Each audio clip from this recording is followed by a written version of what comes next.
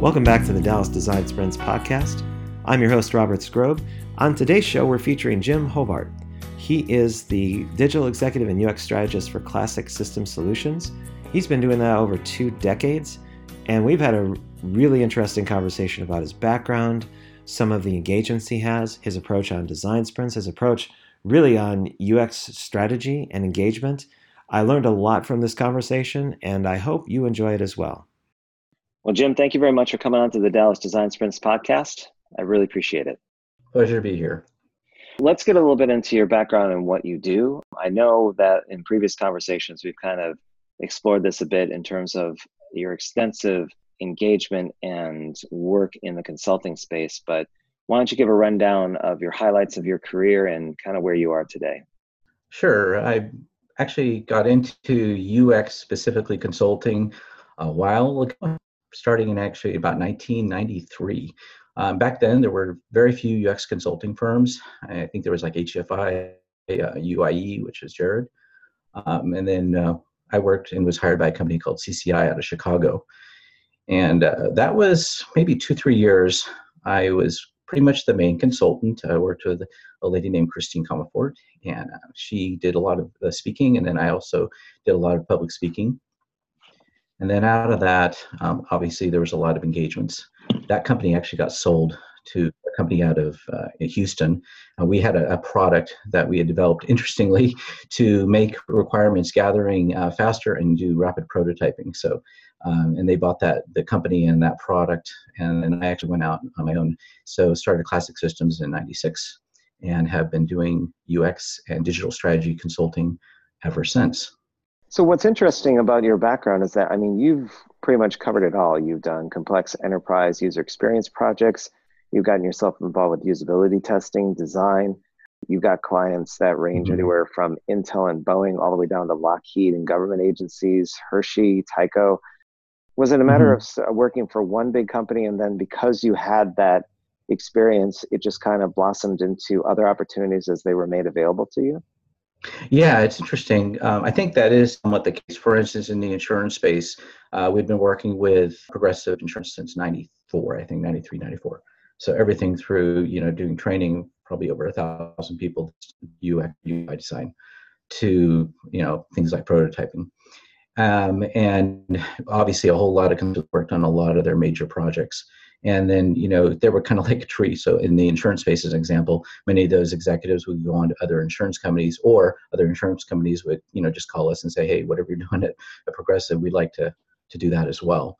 So obviously it worked out pretty well. But in other spaces as well, I think in healthcare, we did a lot of work with, for instance, Blue Cross, and then the other Blue Crosses would talk, or we did work with DoD with, Seminole Labs, Los Alamos, and then started working on the other national labs. So definitely a lot of referral. I have a kind of a belief now that I look back, at least on what we've been doing, that there's at least a stream of work that happens in our field that's very similar to, I would say, like the movie business. So where people know other people, they have a very specific project. And just like if you're making a movie or maybe making a song, you're like, who's the best lighting person? Who's the best gaffer, et cetera? Who's the best person for post-editing? And so people would call these people, and what I've seen is we would come into projects with other people over and over, just through that referral network. And oftentimes it was a good impedance match. So we were the right choice, as opposed to, doing a lot of marketing and putting out RFPs and seeing if we won. In fact, looking back now for 25 years, I was thinking we've only actually filled out, done 2 RFPs. The client didn't know us, we got a request, we did all this work, filled it out, and then later I found out they'd already made a choice, and we were just kind of a formality. So after, that was a good lesson. Maybe we could have had a lot more work if we'd done it, but generally what I found is that if we know clients, or if they don't know who we are, we'll say, have a talk with these 3 or 4 people, and then after that, it's basically, when do we schedule you in and make things happen. So it's been pretty easy that way. Did you find that your referrals were based on a level of trust or a level of familiarity with your work, or both? I think both. We, obviously we're in a space where there was things that, we were working on systems. So, there's a high degree of complexity. So basically it would say, this is who you want to call. And so we would come in from that space. Generally, we also had someone who was maybe at another company where we did work. They would go to a company and then they would hear, oh, we have a need for this. And they'd say, I got the person to call. And so that person was, putting their name, I guess, on the line for us to come in, which, for us is important. I mean, that means when we're going in, I know that that person's putting their reputation on the line for us to be there and we need to deliver. And so, I take that as an accountability and to make sure that we, in fact, do that. And, luckily over the years, it's worked out pretty well. So how have you marketed yourself? How did you know that you could market your consulting services in the UX space as a way that was diametrically different from other firms or other individuals or companies offering the same type of service? So 2 things there. First, I never really looked at what anyone else did. Okay. I just am very focused on what we do. And luckily, just through referrals again, I've been able to speak. There's at a lot of conferences. The conferences aren't as kind of big as they used to be. So that's changed a little bit over time. And now they're more niche conferences. But X and you name it. So there was a lot of large software development conferences that over the years, if you obviously got good ratings and you're easy to work with and you had good talks and people liked you, they'd have you back. And so that was another area where at least people would have seen me talk, realized after a little bit of time that we had some pretty unique experience. And then, then through referrals, they would probably have us come in and do some work for them. Yeah.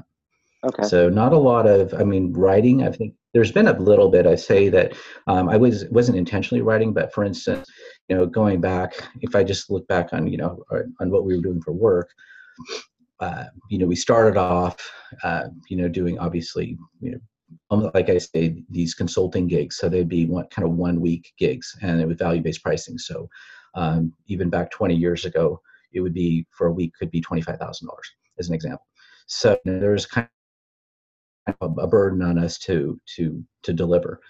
Over time, going fast forward maybe 10 years into this in the early 2000s, we discovered prototyping tools like Azure. So, and I worked with Victor Su, who's the owner, creator of Azure, and we developed that further. And then we worked on some very big projects and helped in writing a book on Azure prototyping. I'm not sure if you have used Azure or not. Obviously, then over time now we've switched over to things like Sketch and now looking at Figma.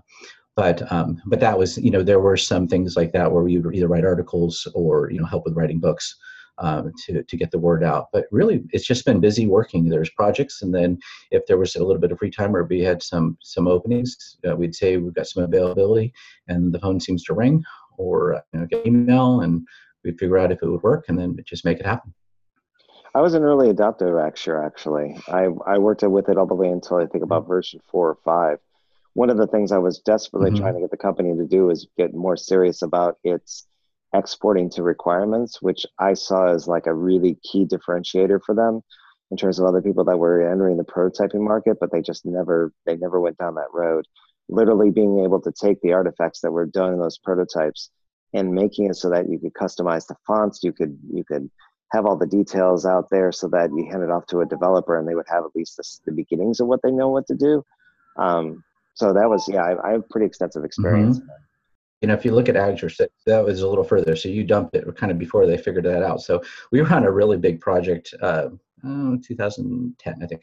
And so, we had that issue. So there was a lot of compliance issues. So you'd put all this stuff into Azure at the time and the requirements piece where you could actually spit out like Word document, an XML. And the thing I loved was the prototype and the Word document were generated from the same XML source. So you never have the finger pointing where someone documentation and never matched prototype, the working prototype.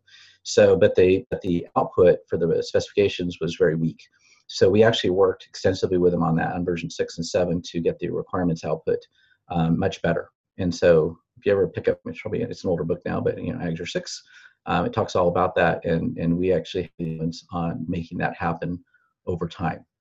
With that product, they were trying to get it to work on the Mac and everything else. So, but we were streaming the same thing. So I've picked up where you left off, and we actually got them to deliver a pretty good output.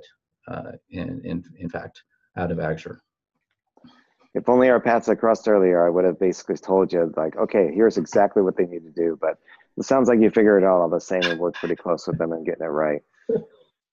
You had mentioned Yeah. value-based pricing before, and that perked me up because I'm actually in deploying that as well, or at least in that space.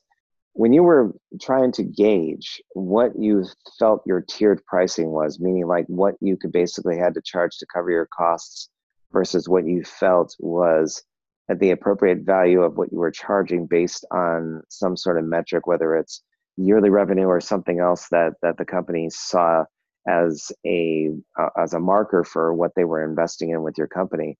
How did you figure that out? Was it what did you have your Mhm. own kind of approach to it every time, depending on the client, or was it kind of the same system for every engagement that you had? It's pretty much the same for every engagement. So we did things like rapid review, which was kind of a package heuristic evaluation. So we had a package price on that. Figured out kind of where that fit in. Consulting would be packaged. You know, you get a time, basically a week of my time for a certain amount. For someone that worked for me, there was a different price. And as I got really busy, and this is something I guess we'll be thinking about the next year as we scale this and we have more people doing design sprints, is that the principal, oftentimes you get overwhelmed. Everyone wants you, they don't want the person that works for you.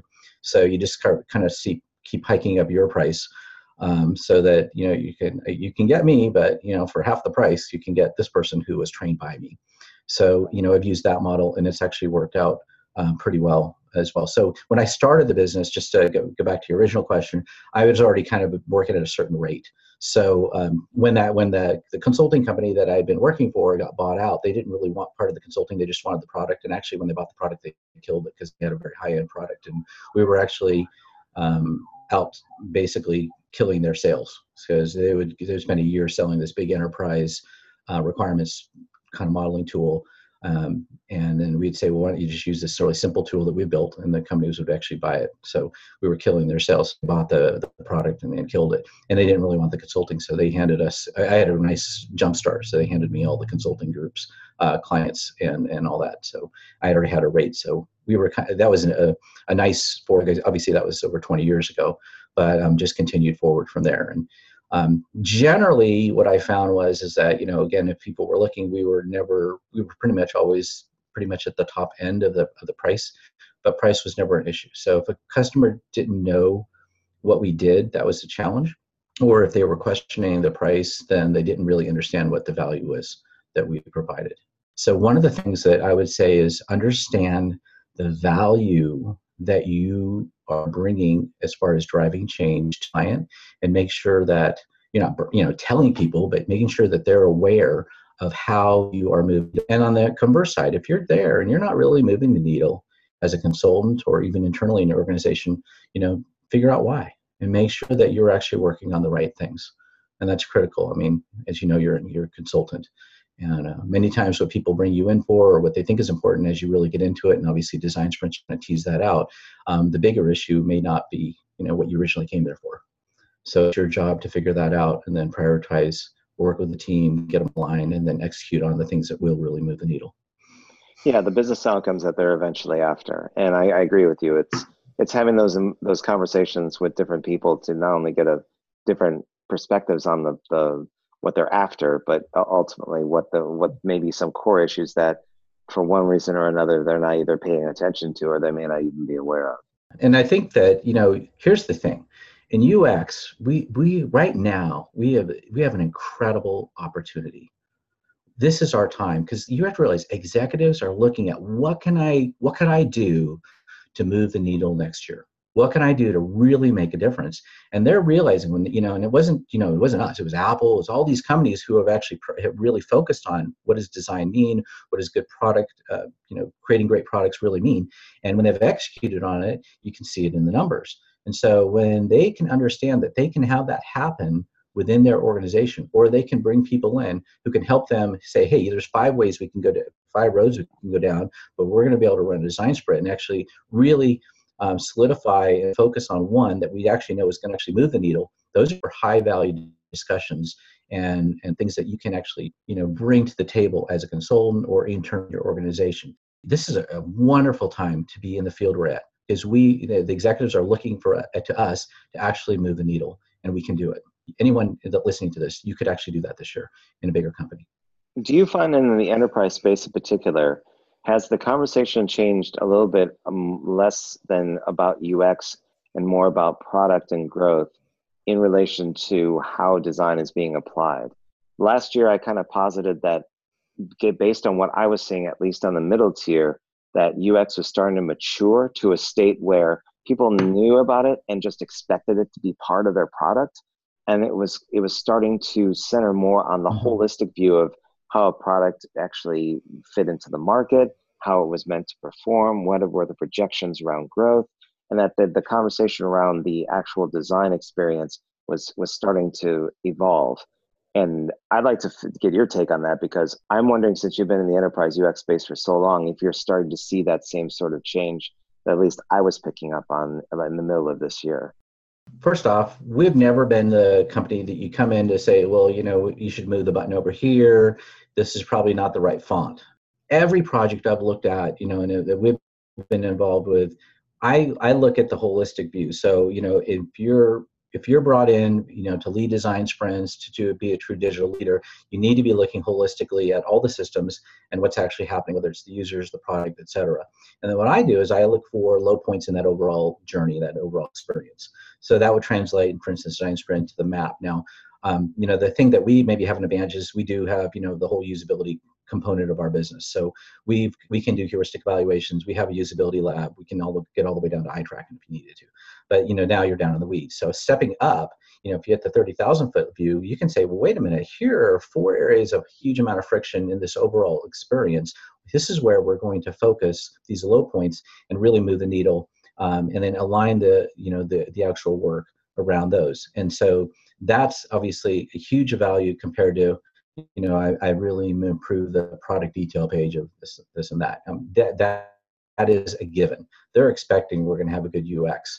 But even that, so a lot of the work we're doing starts off with strategy and then working with the development teams on actually implementing that strategy. So how have you been seeing design sprints and the activities that are involved with that? How has the market been for that from your perspective? When I first saw, and read the book in design sprints, I'm like, well, we've been doing this for like years. What I loved about design sprints was that it kind of made it formalized. There's some checklists, there's an order, there's a logic, and they've definitely brought in things like, how they do dot voting, how ask the certain types of questions at certain times. So they've kind of made a better system about what we were doing. Because again, as we did consulting, a lot of times, we'd be brought in for a week, and now we would get brought in for a week, not really knowing what we were going to get out at the end of the week. So we didn't call it a design sprint. They said, hey, call these guys. They can help you get going in the right direction. And then let's see where we take it from there. So, I would get in on Monday, kind of oftentimes with not a lot of knowledge about where we were going. And on Fridays, that's birthday day. So we get to see, open the presents. And I'm laser focused here, as far as, how we get to Friday, we would have a certain process that we would do. Who are the actors and who are the users and the tasks and, what are the journeys, et cetera. I'd make sure that we got out of got whatever friction points there was out of the way to actually get to that goal. Now, so I feel like there's always been a need. This isn't something that people said, hey, this is an idea, we need to do it. They've always wanted it.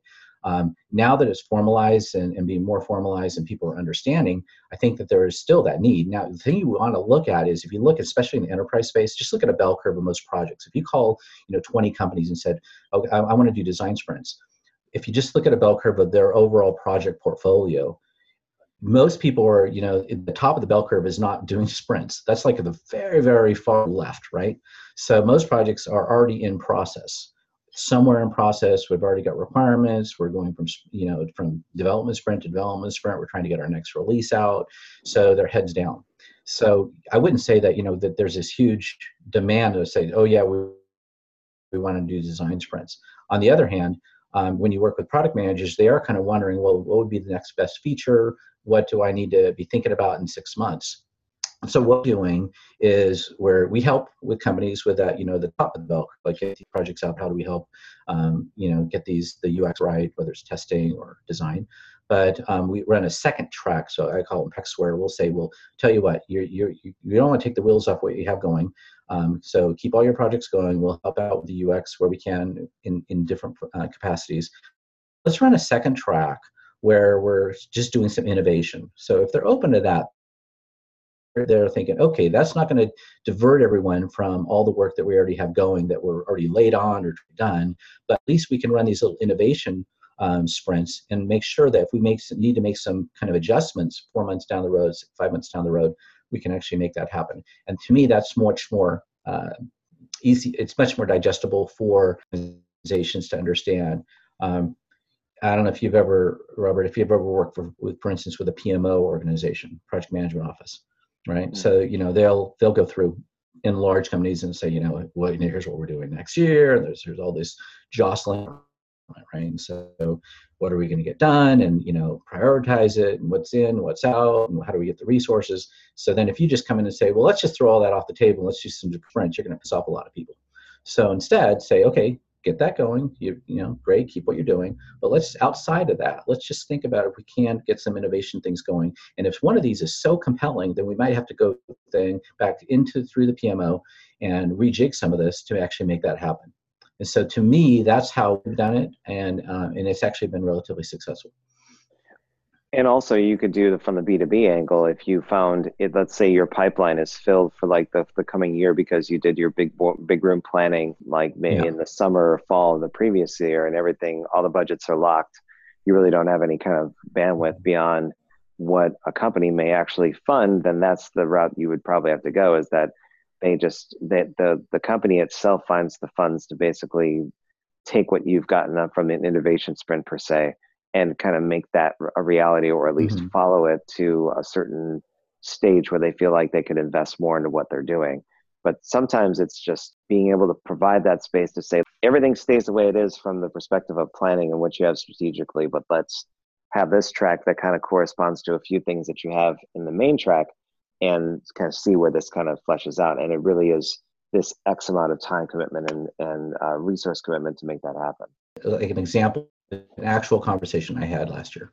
So I met with the president of a company and just had met, and I said, okay, so how's it going? Do you think you're going to make your numbers this year? Because their company was very numbers driven. He says, well, I think we're going to be shy about $10 million. I'm looking for 10 million. And it's a significant number. So I said, so you've got everything in play. What change to make that happen? He says, I'm not sure. I said, what are the 5 things that could happen that could make, that could actually make an impact? And so we kind of listed those on a whiteboard. We had a kind of working, and one of them was a big pain point. And he says, I bet we could get 15 million revenue if we could ever solve this. But this particular problem is, it's one that no one wants to ever touch. Right now, this process takes like literally 6 months. It's, you even bring it up and the back of their neck bristles. So it's, and he even got kind of negative, but he goes, if we could ever solve it, that would be great. So I said, okay, that's interesting. I thought about it, and I said, okay, tell you what, I'm going to propose something. We're going to do a design sprint and explain what it is. We're going to take a week and basically get your folks in there, and I need your commitment. And I looked him straight in the eye. I said, I need your commitment and help make those decisions. And then at the Friday, if we can actually have something that we think is viable, that actually is going to get you at that 10 million, I need you to do what you need to do. He's president of a bigger company, so he had to go to other presidents and other people. I said, right. I need you to commit to me that you're going to actually get this to happen, because I don't want to waste my time and I don't want to waste your time. So I don't want to do this and say someday we'll do it. So it's not. I know it's not on the plan. I know that it's going to be friction to get the PMO and all these other groups to buy and get the engineering staff. But if we have something that's really good on Friday, do you think we'll make that number? I need your commitment that you're actually going to drive it and make it happen. And he said, yeah, let's do it. So anyhow, we scheduled it. It worked out really well. We actually went from 6 months to the same process. We got it done and actually got it implemented. And there was a huge amount of stuff that, I won't get into the whole details, but there was a huge amount of stuff as you get into sprints that had nothing to do with the UX. In fact, most of it didn't have to do with the UX. It had to do with the way they were procuring product, the way they were doing contracts, everything. And so one thing I will say for enterprise UX that they don't really talk about, in the masterclass and other things I've seen is, I realized, and as you're hitting, you have to realize like what's going to make this sprint actionable. And this company was very numbers driven. So this particular sprint, what I did is I actually had a person who was from the finance side, and I had them work working on the sprint to come up with a financial model. So that at the end of Friday, not only do we have a working prototype that we usability tested, but they had a financial model that proved it out. I didn't want to have this, because what I was concerned was, we'll have this great thing and they'd say, yeah, but how much money are we really going to make? And to me, remember, the whole agreement was, we think we're going to make 10 million out of this. And so they modeled it, and we had a working model that proved, with a pretty good hypothesis that, if we actually built this, that we were going to make the 10 million. So it also cost justified it, and it kind of greased the wheels to make it happen. So anyhow, just a tip. But as you're in there as a facilitator, running the design sprints, constantly think to yourself, we're working really our tails off. And how many of these, is this project, what's going to take to actually make it go into fruition and actually get done, so that they can execute, and make sure that you have the tools and the people and everything in place, so that when you finish up, it actually gets built. Did this person that was working on the financial aspect of this particular endeavor, did they work on their own time, and they just had to basically, they were given some sort of deliverable to hit by the end of, say, Wednesday or Thursday?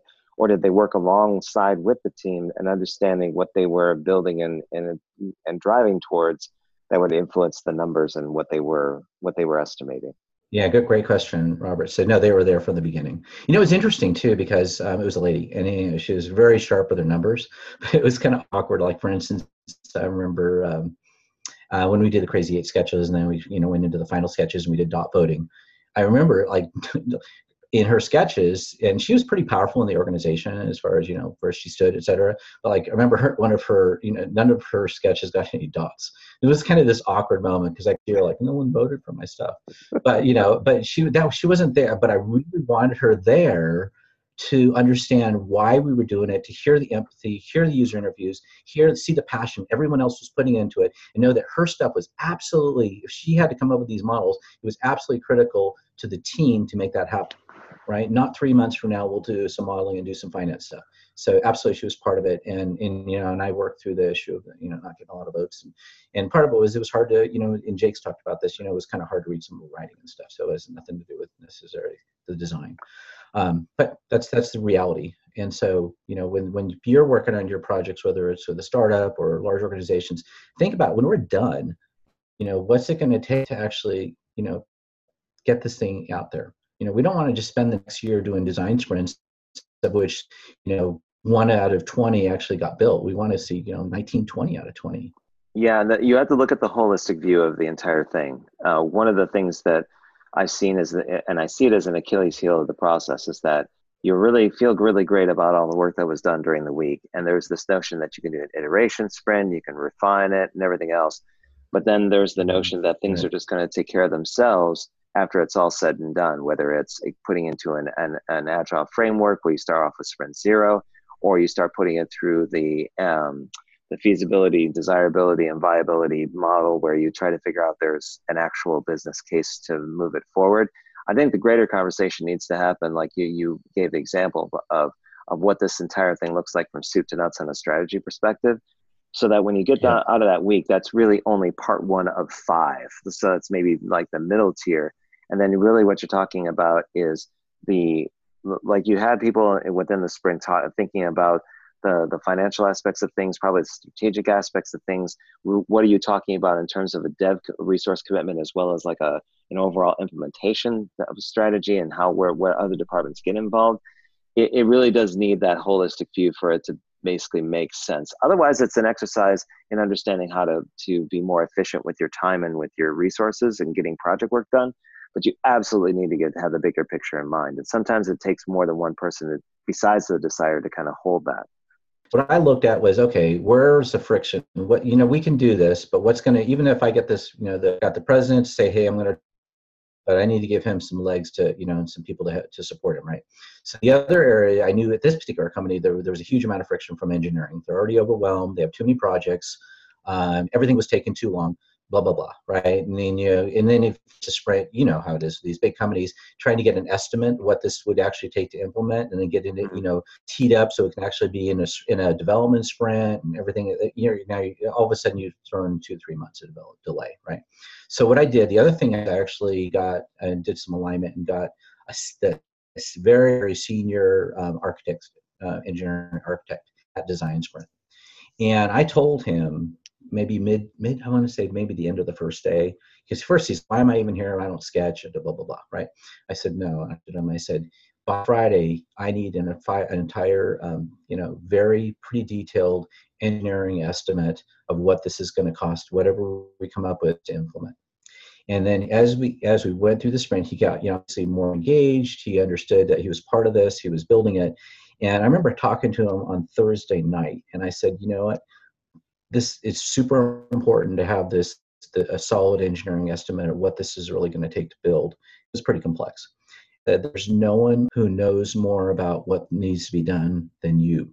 And it just was quiet. And he looked at me and I said, so you're the guy, and I need it tomorrow, and we need it tomorrow, right? And he delivered, and he had a really good incredibly detailed estimate. And again, that could have been another 2 or 3 months. So just kind of look with your projects and figure out, and I'm not saying you're always going to get the head architect, et cetera, in these design sprints, but if you can look at where there's going to be friction points, especially in large companies, to move forward and try to alleviate that, and then bring that energy into the sprint. So he wanted to get it built by Friday. He wanted to see this happen. And then he actually came up with 2 options. Here's option A and option B. And then, we went through and did that. But that's a far cry from here's a sprint and let's throw it over to Wall Engineering and see if when they have time, they're going to give us an estimate. On the voice projects I've been a part of, and they were developer centric, I had that same resistance, at least on the first day, where they just didn't understand what their role was. But as it became clear, what was very interesting from when I facilitated those was the amount of work they did outside of the sprint, with the assumption that they were preparing either the test environment or like the process of basically getting everything ready for this thing to live in, whether it was the databases or the code base or anything like that. And unless it was explicitly stated, they would volunteer their time outside of what they were normally doing at work to get it done. So it clued me into the idea that, like you're saying, give someone something to shoot for by the end of the week that would prepare everyone for an extended conversation of where it goes. And especially with that voice tech we were working on, it proved to be a real conversation mover. It basically moved the needle forward with people that were looking at investing more time and energy towards a particular initiative, especially if somebody who was senior to a certain extent that was part of the sprint could vouch for it and say, look, I experienced this. This is where I think it could go. Here are the options we have. So yeah, I definitely align with that entire approach of getting advocates for what they experience in that particular week. For you in particular, going up into 2019, what are you looking forward to? Like what are some things that are on your plate in the first couple of quarters? What are you looking to do more with design sprints? Are you experimenting with the model? I mean, what do you have planned? Oh, great question. So a couple things. First off, how kind of run those 2 tracks, those parallel tracks? How do we allow for design sprints to deal with the ideation and then that interface with both product management, so they understand, okay, here's your roadmap? Because you realize that most product managers in large companies, at least, they've got a roadmap usually, at least a year, 18 months out. So, how do we actually influence that and help them to dial that in? And also, I want to look at how we hand off the output of sprints for execution within the enterprise, again, with both developers. So I think that right now, what I'm seeing even in some of the masterclass material and other people, we have these really detailed, pixel perfect, outcomes on Friday. I actually disagree with that. I think that, the sprint should validate the concept, but I think that in fact, I saw that, I think Matus, I don't know his last name, but he just put together that framework in Figma. He just posted on the Facebook group, where it's just kind of black and white. We tended to do that a lot because what I've seen is people get a false sense of completion. They think it's all done because it's all beautiful and there's great colors and it looks nice, and then you tend to miss a lot of stuff. I've been doing this a long time, and we're far from perfect. And so I like to stay at a lower level of fidelity and work through exactly how things should be working, make sure that we've aligned on, the big issues we're actually trying to solve. And then subsequent sprints, you can add the detail. But I found that if you add the detail too soon, you can overdevelop the prototype and you'll miss key things later. And that's super expensive once during the engineering phase. And we did this with Agile too. There's nothing to do with Figma or Sketch or any of these. If you get really good at any of these tools, it's easy. It's an easy trap to fall into, to just, make it a little better, make it a little bit more interactive, add a few more colors. And next thing you know, you've made it look beautiful, but you missed some. And so, what's the level of fidelity that we need to add to this prototype to take it to the next step? Then what's the level we need to be able to hand it off to development so that there's not a big gap there? And like I said, I was working on this 10 years ago with Azure. We worked on it with Sketch. We use Zeppelin to do handoff of assets and other tools there. And then, now I'm looking at Figma and seeing, is there some ways we can actually improve the game even with that tool? And the third thing is remote prototyping and facilitation. So I know you're obviously, and I really wish I could have been part of that remote sprint. I was over in, working over in Europe and doing design sprints over in Denmark, and then I was down in Italy, and all different languages. And so it was too much of a stretch to try to do that the same week you were doing your remote design sprint. But congratulations if I'm doing that, and thank you for doing it. But that's a huge thing. Obviously, I moved out of the Silicon Valley about 7 years ago. I kind of, I think that the world's going to be a lot more, doing a lot more remote work. And we actually had gone vacation up here where I am now on this. And I said, I want to live on this lake. And so we moved, and it's been great. But obviously that means we still have to do work. And the more we can do it remotely and not have to fly is wonderful. I think that, so remote facilitation and how to do it well, it's been tough for me. I mean, literally I have, you can't see me, but I've got my 2 million mile card just on United. I've got another one from Southwest. I've flown a lot over the years, but kind of where we're if we can do some of the stuff remotely and create that same in-person experience, that would be great. I'm also looking at how we can bring in remote prototyping, and our staff, for instance, we have some great prototypers, but this is a tough business. If you're trying to do for instance 2-week sprints, that means fly in person. A lot of our work's on the East Coast, so flying a person out to the East Coast, and then they'll look at me. I'm in Wednesday, Thursday, and they're tired and they're thinking, I don't like traveling, and I'm working, and they're working on this prototype, and they're thinking, I could be doing this from my house. Why am I here in New York City or wherever? So, can we bring in remote prototypers and have them even be more effective than on site? And I think that'll make for better retention of prototyping skills and people, and also happier prototypers. So again, we don't want to do something that's going to jeopardize the overall goal.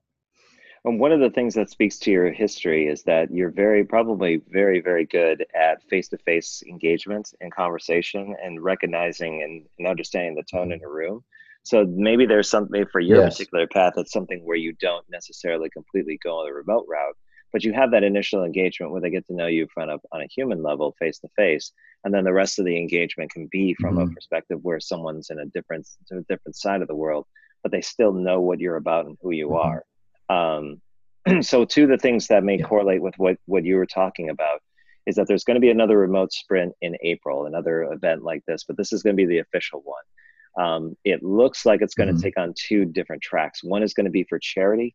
So a lot of local and national charities would be the subject for the challenge, where you, like say for the Austin one that Lee Duncan is got himself involved with, and Bill Alexi and all those guys, they're basically creating an app for disaster recovery. I think it's disaster recovery. I forget the official name, but essentially going down that route with working with local charities. And the other is kind of like a hackathon style contest, where people who are very competitive or have a competitive streak can use the design sprint process to build the best possible like prototype or example that would meet a challenge, and that there would be some sort of either prize or notoriety or something that corresponds to that. That's at least from the feedback that I had gotten from the last time. And then the other thing is that there's the beginning of a referral network, which is going to be based on direct experience with practitioners as well as trust networks, or at least the concept of trust networks. So I'm just in the middle of finishing up an article that I'm sending out this weekend, so that the people that had worked on the original Design Sprint Challenge can take a look at that and see if it strikes true to them, and if I documented their effort appropriately. So between those 2 things, it aligns, especially through the referral network. I'd be keen to get your perspective on it, since that's something that you're kind of playing in that space next year, where can you basically do kind of the remote work and still bring a quality to the not only the work, but also the experience and the relationship that you have with clients.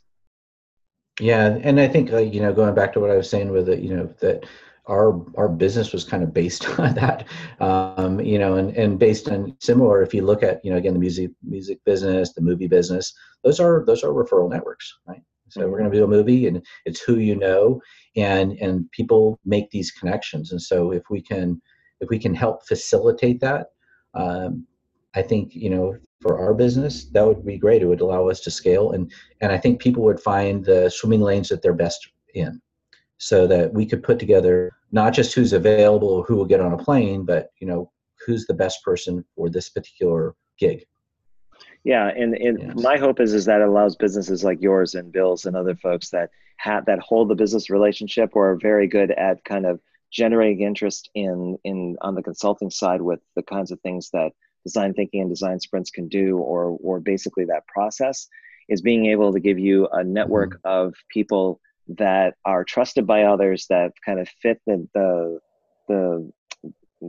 problem, or at least the opportunity that you're looking to basically fill with professionals, and have that at hand, so that it allows you to expand a bit beyond bringing on full-time work, or taking on, or just basically having a not narrow, but just like a certain limit in terms of how much you can take on. It basically giving you options in terms of who you can actually reach out to for assistance with kind of doing those types of sprints, remote or otherwise. Yeah, no, I think that sounds great. And, like I said, we've got, both our clients expect certain things of us, and then I expect certain things of people on our teams. So they're very intense weeks, so, I don't know how you're going to be, setting it up, but, are the people going to be able to, when they're on the sprint, I know like when I go on the road doing this for a long time, I'm laser focused on the client and what we're going to get done that week. And so we want to have obviously people on our team that they know when they sign up and work with us, when they're our employees and stuff, but when you're there, you're there. Yeah. I think probably been 10 years since I actually took a phone call. I literally don't take phone calls, and it's just a different world. So, but that's expected. So as we, go forward with this, and it's interesting, will we be able to have that level of focus, that level of execution when we're doing it remotely? And the goal will be, in fact, that yes, in fact, we will. And what you said earlier is definitely how we work. Definitely, we'll go out there, we'll start working with clients, and if I'm out there, and then they'll do follow-up sessions, and sometimes, especially if they're East Coast or in Europe or Asia or something, we'll just do calls. And so we'll do follow-ups via Zoom, et cetera. They know how we work, et cetera. So that's kind of a model that we're used to, and I want to see that grow going into 2019 as well. I think it will. I think it's just a natural progression of not only the tech, but also the notion that remote working can be done effectively, given that there's certain expectations are hit on both sides and people know what they're getting into. So I'm right there with you. We just set the tone. So, it's funny. One is, when you say value-based pricing, there's a couple things that work. One is that, when you have, when the company's spending a lot of money, plus, we should really take design sprints very seriously, in that, it's not that, hey, we get this cool thing and it's done on Friday and that was really a lot of fun.